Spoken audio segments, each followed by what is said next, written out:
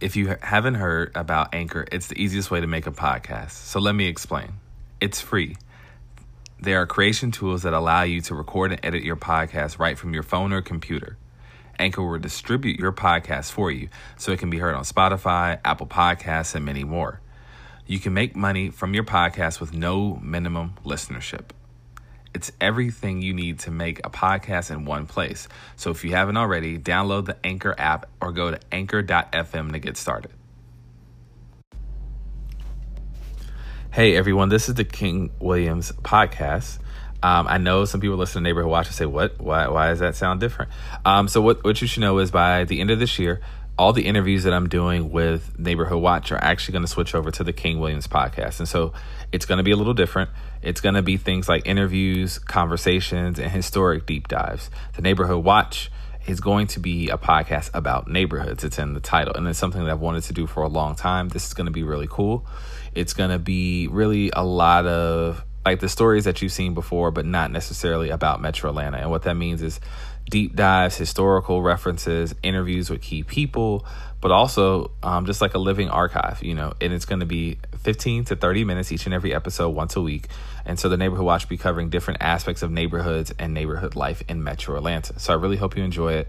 But as of right now, the Neighborhood Watch will continue interviews as we've been doing before. But after the election, whether that be in November or December of this year, it will pivot over into becoming a full-on just a fun and historic look at different aspects of our beloved Metro Atlanta. But for right now, I really hope you enjoy it. So this is the first episode of the King Williams podcast and one of the few remaining Neighborhood Watch interviews. And so I really hope you enjoy both.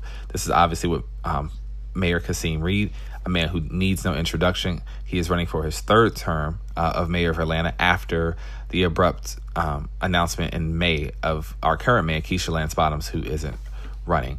I will say, I have a newsletter. It's called iamkingwilliams.substack.com, iamkingwilliams.substack.com. I do think in the case of this interview, there are two articles that you should read, which are a great primer into why we're talking about this. One of which is, it's called Atlanta is Losing the Narrative. It deals a lot with Instagram porn accounts, crime porn accounts rather, and how that narrative of Atlanta falling into violence and despair and crime is not necessarily reflective of the data that exists. And so I think that's super important when we talk about this interview. And then there's also my general update in which I talk about the Kasim Reed rollout and what that means. And also I compare Kasim's rollout to the 2013 Kanye West rollout of Yeezus. I think there's a lot of overlap on that one. I think you'll enjoy both, but they actually do really work well together with this interview. And so there's three things that we did not talk about that I do want to mention before we get started. The first is we did not talk about his relationship with Mayor Keshia Lance Bottoms. That was a call by me. We had a break in the interview and he was willing to do it. He just, I just didn't feel like it was something that we needed to talk about, so we didn't. So that was my call. So you guys can get mad at me. The second thing we didn't talk about was Cop City. And this was mostly because of time. I had 45 minutes with him and I got this call at the last minute that it was available. So I did what I could and I rushed out and I got the interview. And Cop City at this point, this was 1 week ago today. And so the vote didn't happen yet. And I kind of knew where the vote was already going to be. And while I do think it's an excellent question to ask him, and I think whoever's going to ask him in the future what his thoughts are, I think that's wonderful. For this in particular, there were some other things I wanted to interview him about ahead of that. So we just didn't do it. And then third is his indictment. The reason being is because sometimes we have to just be honest. I didn't have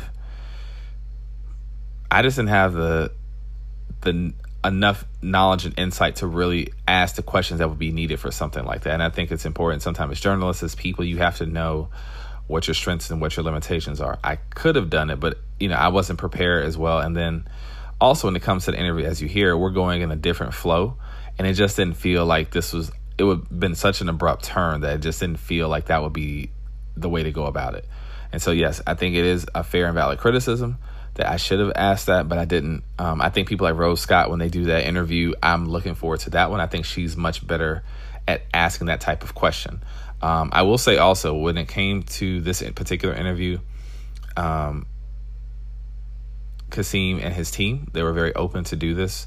And so I think for everyone, just always shoot your shot. You never know what's going to happen. And this is kind of how we got here. And so let me know what you think. You can always reach out to me at iamkingwilliams or at Watch the Hood on Twitter and Instagram, both. So again, at iamkingwilliams or at Watch the Hood on both. And once again, I have a newsletter that I would love for you guys to subscribe to. We're going to talk a lot with each and every candidate on the mayoral stage, as well as hopefully every single member of Atlanta City Council who's running for office. And so you can hear already our interview with Natalie Archibong, the woman who tried to put a stop to Cop City. That's up now. My interview with Jason Dozier. He's running against Cleta Winslow in District 4. And we have an upcoming interview as well with both Cleta and Jason's rival, Rogelio Arciera. And so that will be out early this week. We're also going to have an interview with another member of Atlanta City Council. And the following week, September 17th, we're going to have the Andre Dickens interview.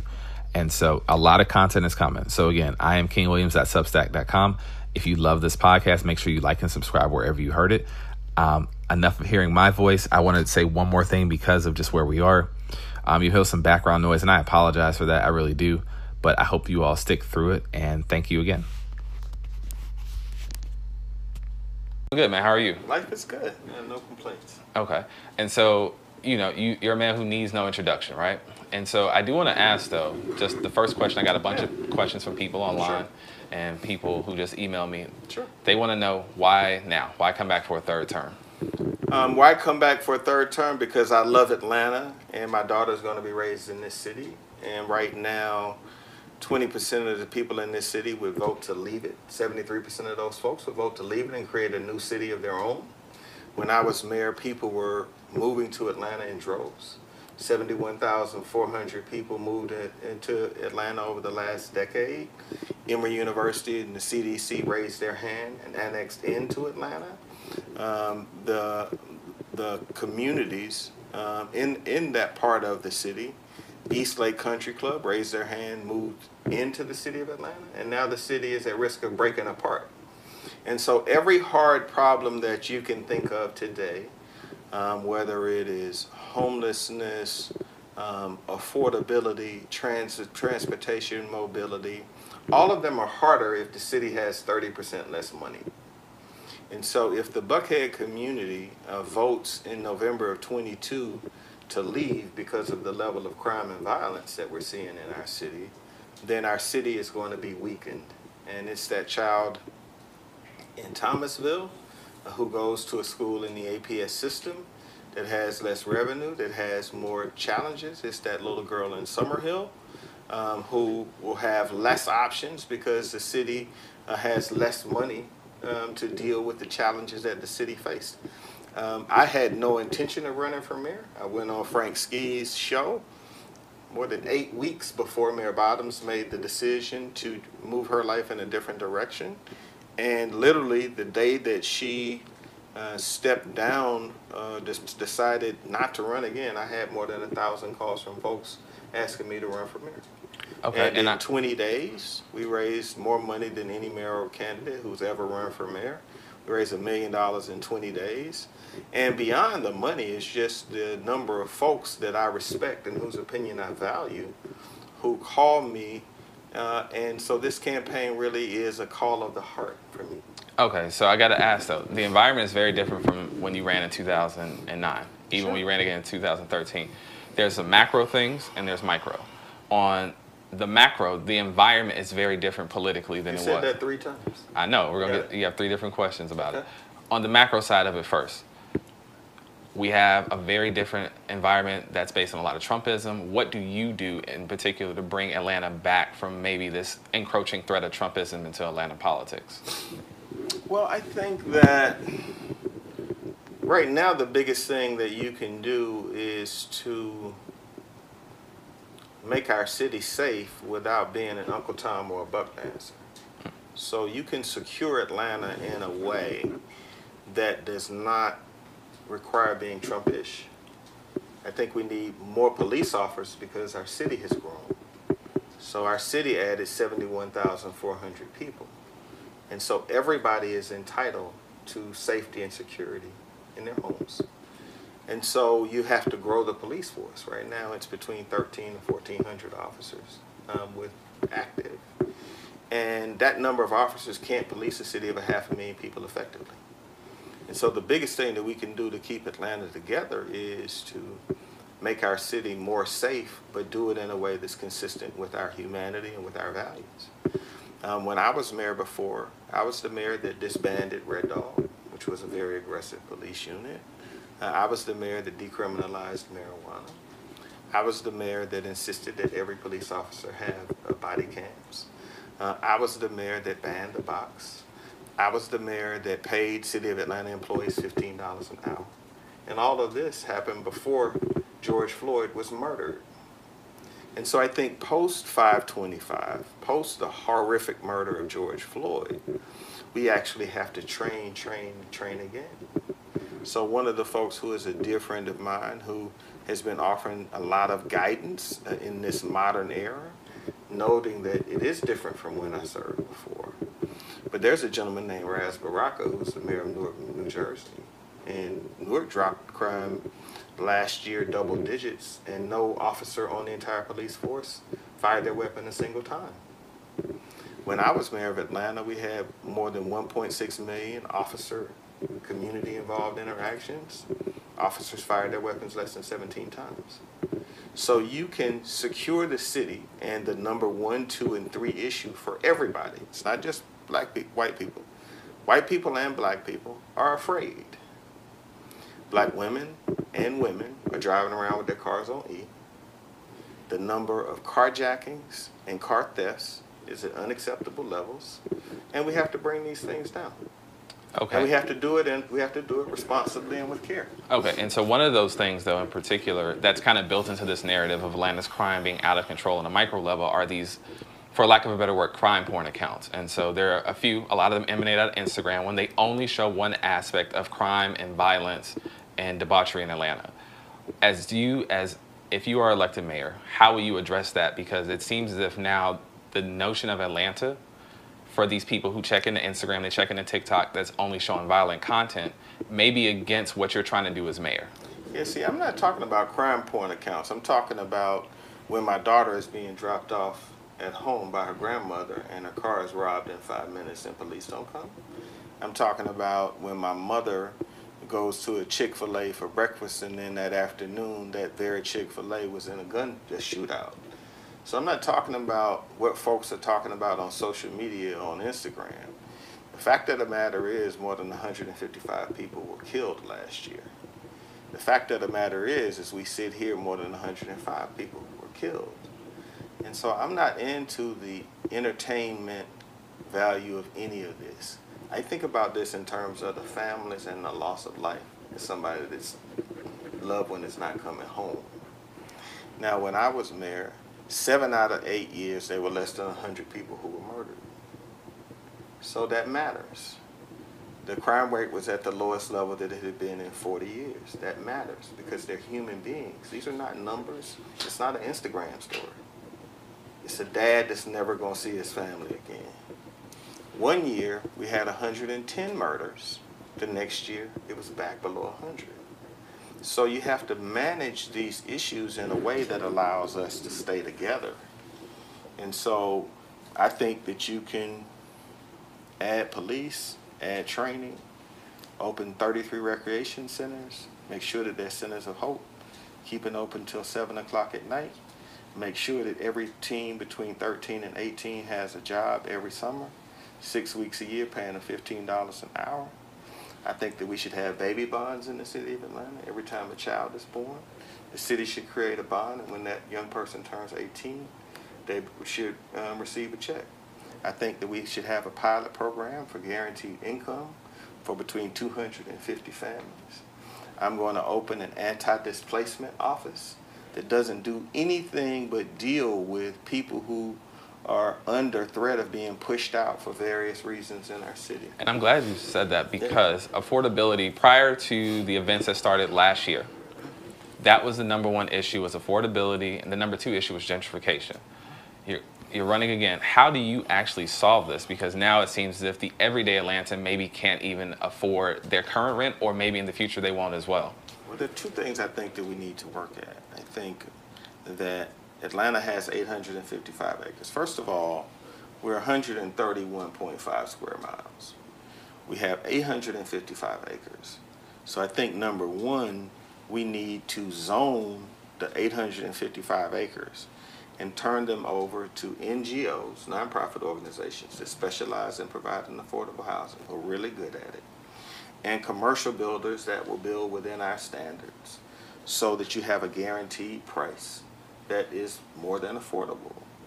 Typically in a real estate transaction, the dirt, the land, is between 15 to 25% of the cost of the project. If the city is providing the land, I can bring down the price of that project significantly and get a person who just wants a better future and a brighter tomorrow into that house faster. So that's the approach that I'm going to use. The city owns 855 acres in real estate, fee simple. It doesn't include the land that the Atlanta Housing Authority owns. It doesn't include the land that the Atlanta Land Bank Authority owns. It doesn't include the land that APS owns. And so, because this should be an issue right next to crime, and I agree with that, we're going to push those units out and do what I described. We're also going to transfer it zoned. So if you were a developer, you're not going to have to go and manipulate the zoning. It's going to be sent to you in a fashion to build affordable housing in a rapid way, right? The second thing we need to do is we built an awful lot of affordable housing, in my opinion, when you see these high rises go up, and you'll hear that 10% of the units are affordable. But there's been no audit of these buildings. There's been nobody that ever went and looked. So if a project has 440 units in it, 44 of those units are supposed to be for working people. So the average rent in that building may be $2,500, $2,700, $3,000, but they're supposed to be rents that are $900, $1,100, $1,200. So that a regular folk person, new real estate construction, and we're going to audit all of those units. And my instinct tells me that working people aren't in those units. Okay. My instinct tells me that they're selling those units at market rate, renting those units at market rate. And nobody has ever knocked on the door. I'm going to knock on the door, and I think that that is going to create a number of units. And so that's the two tracks that I'm going, along with all of the traditional tracks. We're also going to use the scattered site housing approach, which we had an initiative during my last administration where we allowed people who were renting public housing to buy it. I think we need to do a lot more of that. Okay. So we need to, when folks have been somewhere for years, so in the scattered site housing approach, if I built a house and you lived in it for 10 years and it was public housing for 10 years and you've invested and you've been paying on time, you ought to be able to convert that into ownership. And that's the way that I think it gives us a real opportunity to build wealth. But those are just some of the ideas I have, Jared. And so I want to stick on this notion of real estate, but now not necessarily on the residential side, but on the commercial side. Yeah. And this is actually a section in which I would like for you to correct maybe some narratives about yourself that people may have gotten wrong. Yeah. All right, so commercial real estate. Under your administration, we've seen a lot of big projects come to fruition. Mm-hmm. The first was the Tyler Perry deal. And so for some people, they call it, well, maybe it was a sweetheart deal to Tyler Perry. What do you say to people who say that that was a sweetheart deal or maybe that wasn't the right deal? I think that they ought to say that and put their name on it. So a lot of people criticize the Tyler Perry deal. They won't go on TV and say it. Or sign your name to that if you really believe that. So the Tyler Perry transaction was, number one, we hadn't gotten more than 5 bona fide offers, meaning offers where the person has the financial wherewithal to close the transaction. So the whole project was sitting there and it was rapidly deteriorating.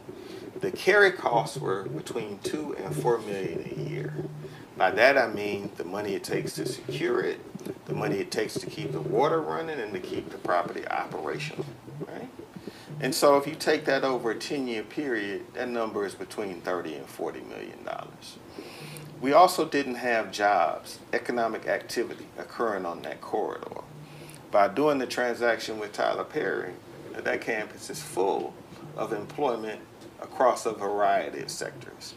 We're not paying the carry costs on the transaction, and the city received $35 million in cash. So if you are a serious person, you know that the deal, while it may look like a $35 million transaction, is really more like a $70 million transaction, because I got the carry costs off the books, I got the property back on the property tax digest, and I got an awful lot of jobs in a sector that's very important to Atlanta and the region. So if you think of the 10 biggest movies in the world, 5 of them have been filmed in the city of Atlanta or in the state of Georgia because of the opportunities that we provide. And if somebody wants to criticize me for turning an old Confederate military base and putting that in the hands of a black entrepreneur, say it in public. Creating one of the largest movie studios in the United States of America. In my opinion, Jared, that is the Atlanta story. There was no sweetheart deal for me. I didn't get anything out of the transaction. Didn't want anything but greatness for our city and dominance in an important place in entertainment. There are an awful lot of creatives in the creative industry that has been developed in the city of Atlanta. A range of jobs, totaling 34,000 jobs across the state that were stimulated because of the investment in Tyler Perry Studios. And most of the folks who offer that criticism have never had a job where they had any idea of what it takes to actually do these transactions. So it's really easy when you're in the cheap seats at home to criticize these transactions. They offered me no alternative. Right? So nobody else in the last 10 years had the ability to buy that property. It's been sitting vacant for a long time. The vacancy was terrible for the neighborhood next to it. You can't really argue that the neighborhoods next to Tyler Perry Studios aren't now more valuable than they were before. Right? So that's the response that I would have to folks. But, aside from Maria Supporter, I haven't seen a lot of people that will publicly go on the record and say that that was a sweetheart deal or a bad transaction. We're in a political season where people try to use an old Karl Rove technique. They take things that are positive and they turn them into a negative. Right? So selling that studio to Tyler Perry kept thousands of jobs in the city of Atlanta, took the asset off of the books, took the burden off of the backs of taxpayers, put it in private sector hands, and gave a national model to America of what is possible in the city of Atlanta. Okay. And so if somebody wants to be on the side of the argument, have them come on your show and sit at a table with me. We can set that up. Okay, let's set it up. But I do want to ask you, though, is because this is, like I said, this is about correcting narratives about you, right? And so one of which I know for sure, it's slowly been, this is not your doing, but it has been slowly been attached to you. And one of which is the Gulch deal that got passed. And again, this is not necessarily you, but there are like slow people who are saying, well, what happened in 2017 when Amazon came? And also, so this is a two-part question. When the state of Georgia was trying to show off sites, a lot of people were saying that, well, could we put that on Kasim because he was the mayor when Amazon was trying to tour sites in Atlanta? And even myself was like, I don't think that necessarily falls on him because, he's an outgoing mayor at that point in time, right? And then the aspect of that, though, that people ask is that when it comes to that particular deal, the Gulch deal, if you were to be approached with a deal like that now, would you sign off on the Gulch deal? It depends. I'd have to review the terms of the current deal. So my administration set in motion the framework for the Gulch deal. It's a $5 billion project.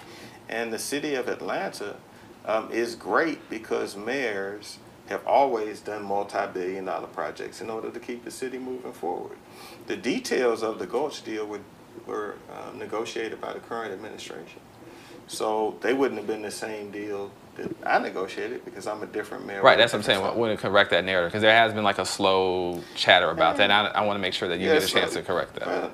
I don't really I think the Gulch deal is a good deal. I believe that it should have between 20 to 30% affordability.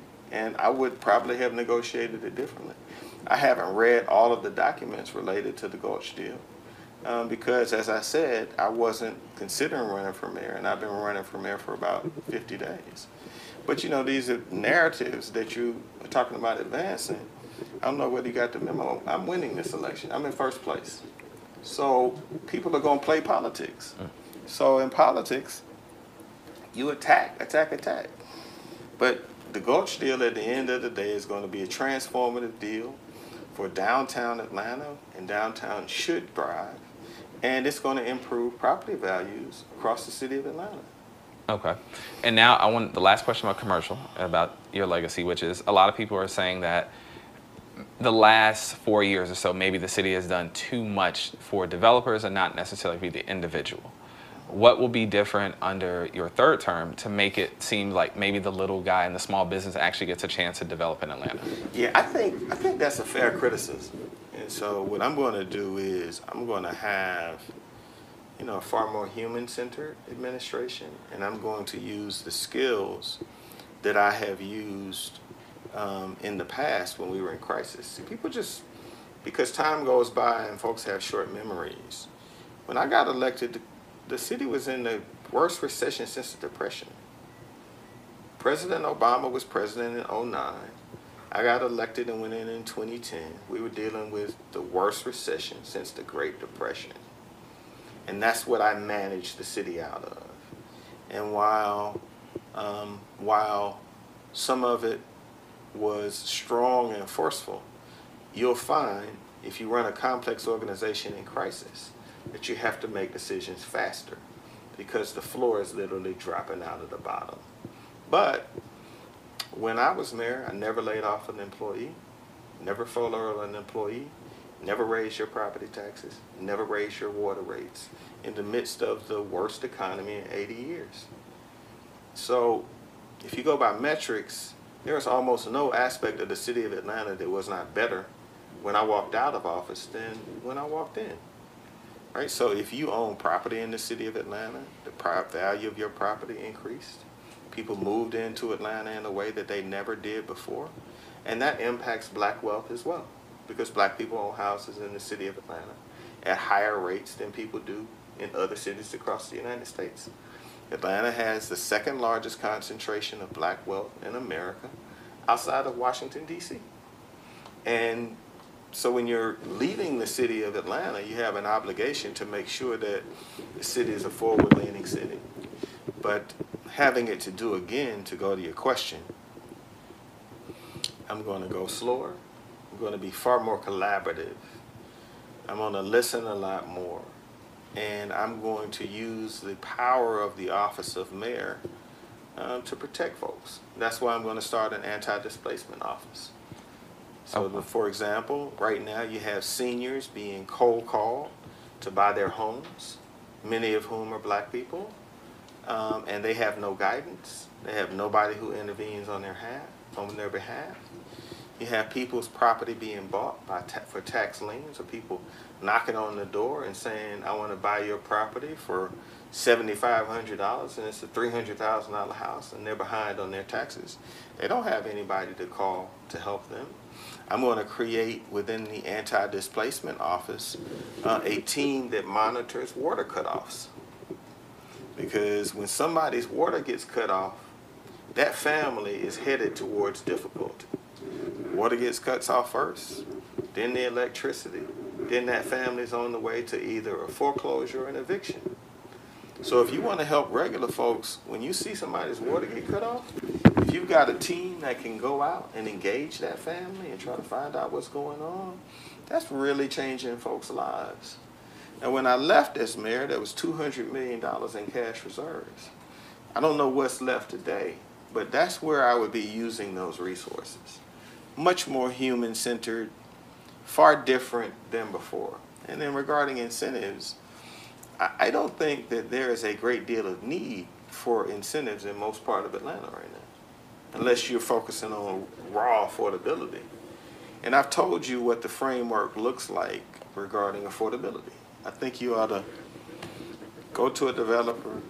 This is the value of the real estate. This is the city's expectation. This is the rate of either rent or sale we need. Can you achieve that? can you bring projects out of the ground? I think there are going to be an awful lot of small and medium-sized developers that are going to win those awards. Okay, and speaking of which, all of these things we've been talking about is something that looms over this larger election than more than any it has been in a very long time. And this is, Atlanta is no longer majority black. A lot of people feel as if, you know, what does it mean for the black Mecca to no longer be majority black, and what does that mean for a black politician now to have to lead Atlanta that's way more diverse and has a broader set of issues than it did even when you were mayor? Well, you know, I think it ought to be exciting. I mean, what we're experiencing is the Atlanta that we built becoming successful and other people wanting to be a part of it. So as long as you are aggressively protecting people who have been here for the entire journey, you then can't put up a stop sign into other communities who are finding what we have built and made and developed together attractive. So I don't live my life in fear. I have no fear in my body except for God and Jesus Christ. And so I think you just get out here and campaign. And so I've always said, I mean, since my predecessor was running, folks were saying this was the last black mayor, this is the last black mayor. I think it depends on who the candidate is. Put up a good candidate, they'll get out there and they'll win. What folks aren't talking about is the diversification of everything else creates enormous opportunities. I mean, Lisa Cupid in Gwinnett, right? Nicole Love Hendrickson in Gwinnett. She's one of the most talented people. Lisa Cupid in Cobb, I misspoke. But Nicole Love Hendrickson is one of the most talented women in politics. And she's running Gwinnett County, and it's $1 billion county. And Leader Abrams is getting ready to run for governor. And so I think a more sophisticated look is that there is a breadth of opportunities that I did not have when I was growing up that you will have. Right? I couldn't have gone and done business in Gwinnett County. You know, the bull goose in all of this is the state of Georgia. So they've got a $46 billion budget. They spend less than 3% of that budget with people of color or women. And you've got Leader Abrams, who is well positioned to be the next governor. So I think that while Atlanta is becoming more diverse, the whole region is becoming diverse. And so the opportunities are going to spread. The other thing I think post George Floyd is that you don't have to be indirect about helping folks anymore.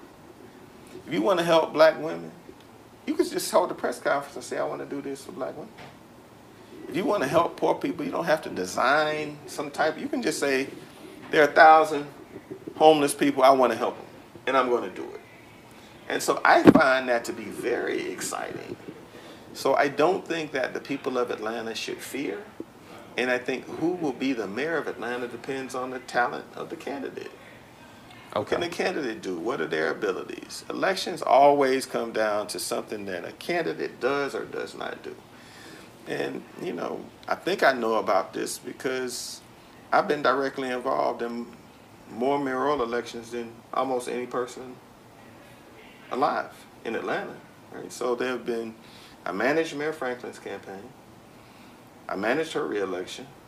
I ran myself and won. I got reelected myself, so that's 4 times. And then I supported Mayor Bottoms when nobody else supported her. That's 5. And I'm running again, and I'm going to win. That's 6. Oh, but one thing. All right. One of the things that people have asked, are going to want to know for the next mayor of Atlanta is going to be, how do you repair your relationship with Brian Kemp, in particular, in the statewide GOP? And my question to you is, how do you repair that relationship? It seems like it's pretty fraught now. Well, I don't have a relationship I don't have to repair a relationship. I have worked with a governor that I disagreed on about 80% of things, but on 20% of the things that we agreed on, like creating jobs for people and bringing jobs to the city of Atlanta, we worked cooperatively and we generated some of the best results that the city and the state has experienced in terms of job growth and job creation, which for most folks is one of the most important things in their life, whether they have a fair shot and a fair shake at the opportunities that they have. And And so I've always understood, because I spent 11 years as a state senator and as a state rep, that the relationship between the governor and the mayor is essential for job creation and certainly for public safety, because of the relationship between the Atlanta Police Department and the Georgia State Patrol. And so while I vehemently disagree with Governor Kemp on a number of fronts, regarding job creation and regarding the overall health of the capital city, I think we'll be able to find common ground. And when we don't, you can take an affirmative position for what you believe without being against somebody else. You can just be for what you're for. So you maintain your own dignity, your own integrity, but you have to understand that the role of mayor is one of stewardship. And you might have a good day in an argument with the governor, but the governor has 364 good days against you that people don't see. Because a state, without regard to what people feel, is actually much more powerful than a city. A city is nothing but a notion of the state. And so you have to manage that relationship. I have long-standing relationships with people at the Georgia State Capitol because I've known them for 20 or 30 years. And many of them are in leadership roles, and many of them still serve. And I always understood that the relationship between the mayor and the Governor Jarrett is about the 333, 34 steps that the mayor's office is from the governor. So whatever disagreements you have, you all should, to the best of your ability, work them out confidentially and privately, and then you let your politics be your politics. I'm a Democrat. He's a conservative Republican. I can take a position as a Democrat. He can take a position as a Republican. But on the small number of things you agree on, you can make massive progress. That's going to be my approach, and I'm highly confident that in very short order, the relationship between the city and the state of Georgia will be on a more positive footing. Okay. And one of the questions we got to ask, I know we kind of mentioned it already a little bit, people want to ask directly. There is this movement about secession from the city of Atlanta with Buckhead. Yes. Directly, what do you do to keep Buckhead in the city? Well, it's more than a movement. I mean, there's a referendum on November of 2022 for a vote. And that means that in order to encourage folks to oppose that referendum, you have to bring down the level of crime and violence that's facing our city. And it's not just for Buckhead. I mean, my family doesn't like walking through a metal detector at Lenox any more than any other family. I fear for my family members' safety when they're at the gas station right now too. People that I care about are driving around with their cars on E, sending me screenshots of that fact because they're scared.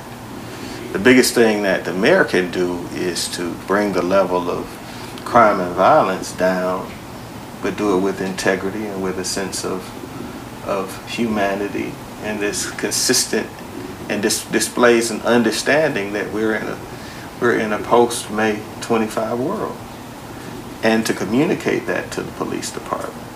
And I think that because I was successful doing that before and working through crises before, that I'm the person who is most capable of doing that again. I mean, you have to remember that the Eagle raid occurred before I was mayor. It was my administration that had to deal with the fallout from that and change the culture. It never happened again. Katherine Johnson was murdered in her home. My administration had to deal with the fallout of that woman being murdered in her home. So this is something that I understand how to do. And so we have to bring down crime and violence. We have to provide our young people with more opportunities than they've ever had in their lives. And we should. And we ought to feel good about doing it. Right? So the folks that sell water on corners, they're not going to be allowed to do that anymore, but they're going to make more money selling water to the Atlanta city government than they ever made standing on corners. And so I believe in the politics of the soft and the hard, Jared. And so you can't just be out here being tough. You got to be out here spreading opportunity in a new and dynamic way. And I intend to do that. Okay. And one question people want to ask too, this is another hard question since we're sticking on hard questions, which is, what do you do about homelessness now? Because the homelessness problem is much, much bigger in the last 4 years since you were last mayor. So how do you address a much larger homeless problem in the city of Atlanta? Well, it's bigger because we were more effective at reducing homelessness. Factually, President Obama's administration awarded my administration an acknowledgement that we had ended veterans' homelessness. That's President Obama's administration. It's not a Republican. So we took extraordinary care of our veterans. If there are 3 homeless people, 1 out of 3 of them is a veteran. So it was my administration that had the $22.5 million homeless opportunity bond that was then matched by private sector grants that raised $50 million to fund homeless housing. What has happened with that? Where is it? Where's the activity? And so my sense is we just got to get back at it. We need to have a scattered site homelessness approach. I don't know if you're familiar with the Imperial Hotel on Peachtree Street. My administration did that. It's 88 units of housing for homeless people. It's a beautiful building. It is well maintained. It has wraparound services.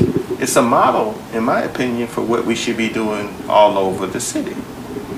And so my feeling is that we will acquire units of between 15 to 30 units of housing. We will make them best in class. We will include wraparound services so you can have alcoholics counseling, psychological counseling, job counseling, technology counseling, all in a unit. And I think that that will change the outcome for homeless people, and it will significantly reduce the number of homeless people. We also need to partner with our hospitals, because a homeless person who goes to an emergency room, that's a $1,500 visit. If they spend the night, it's $15,000. So they have an interest in working with our continuum of care to bring down homelessness. And so it's something that I look forward to working on. It's a problem that when I worked on it, I enjoyed it very much, but I won't be talking about it because homeless people read. To the extent that you do a good job of helping homeless people by providing them with services, the number of people that get on a bus and come to Atlanta goes up, and the more people that you help, it goes up. So that's going to be my approach, and it's actually a part of the job that I'm looking forward to. Okay. And I have 2 final questions for you, and I ask all my guests. So every guest I've ever had, they always have the same 2 questions I'm going to ask you, which is, the first is, what is something about you, or in this case, your previous administration, that people misconstrue that you want to correct?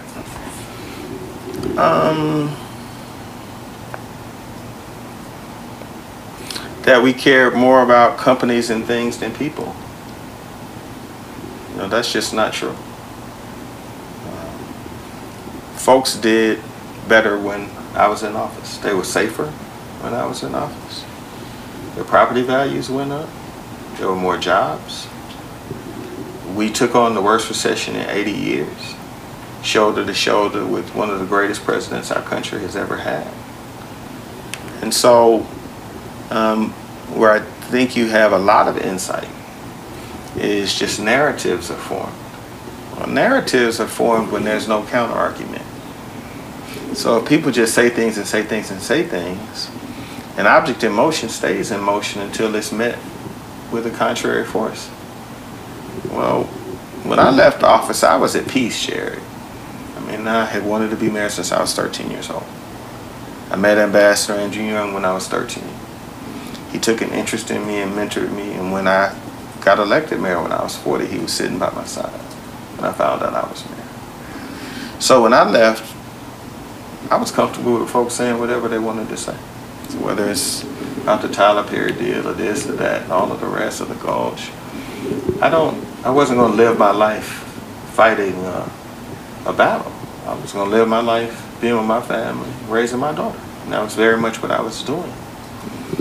What I saw was the fact that if something doesn't happen in 18 months, the city that we all live in won't have the kind of opportunity for you that I had. When I was 28, 29 years old, 30 years old, I was running the mayoral campaign. I said I was going to be mayor when I was 13. There was no moment in my life wherever I thought I wouldn't be. And it's because Atlanta was a place with no limits.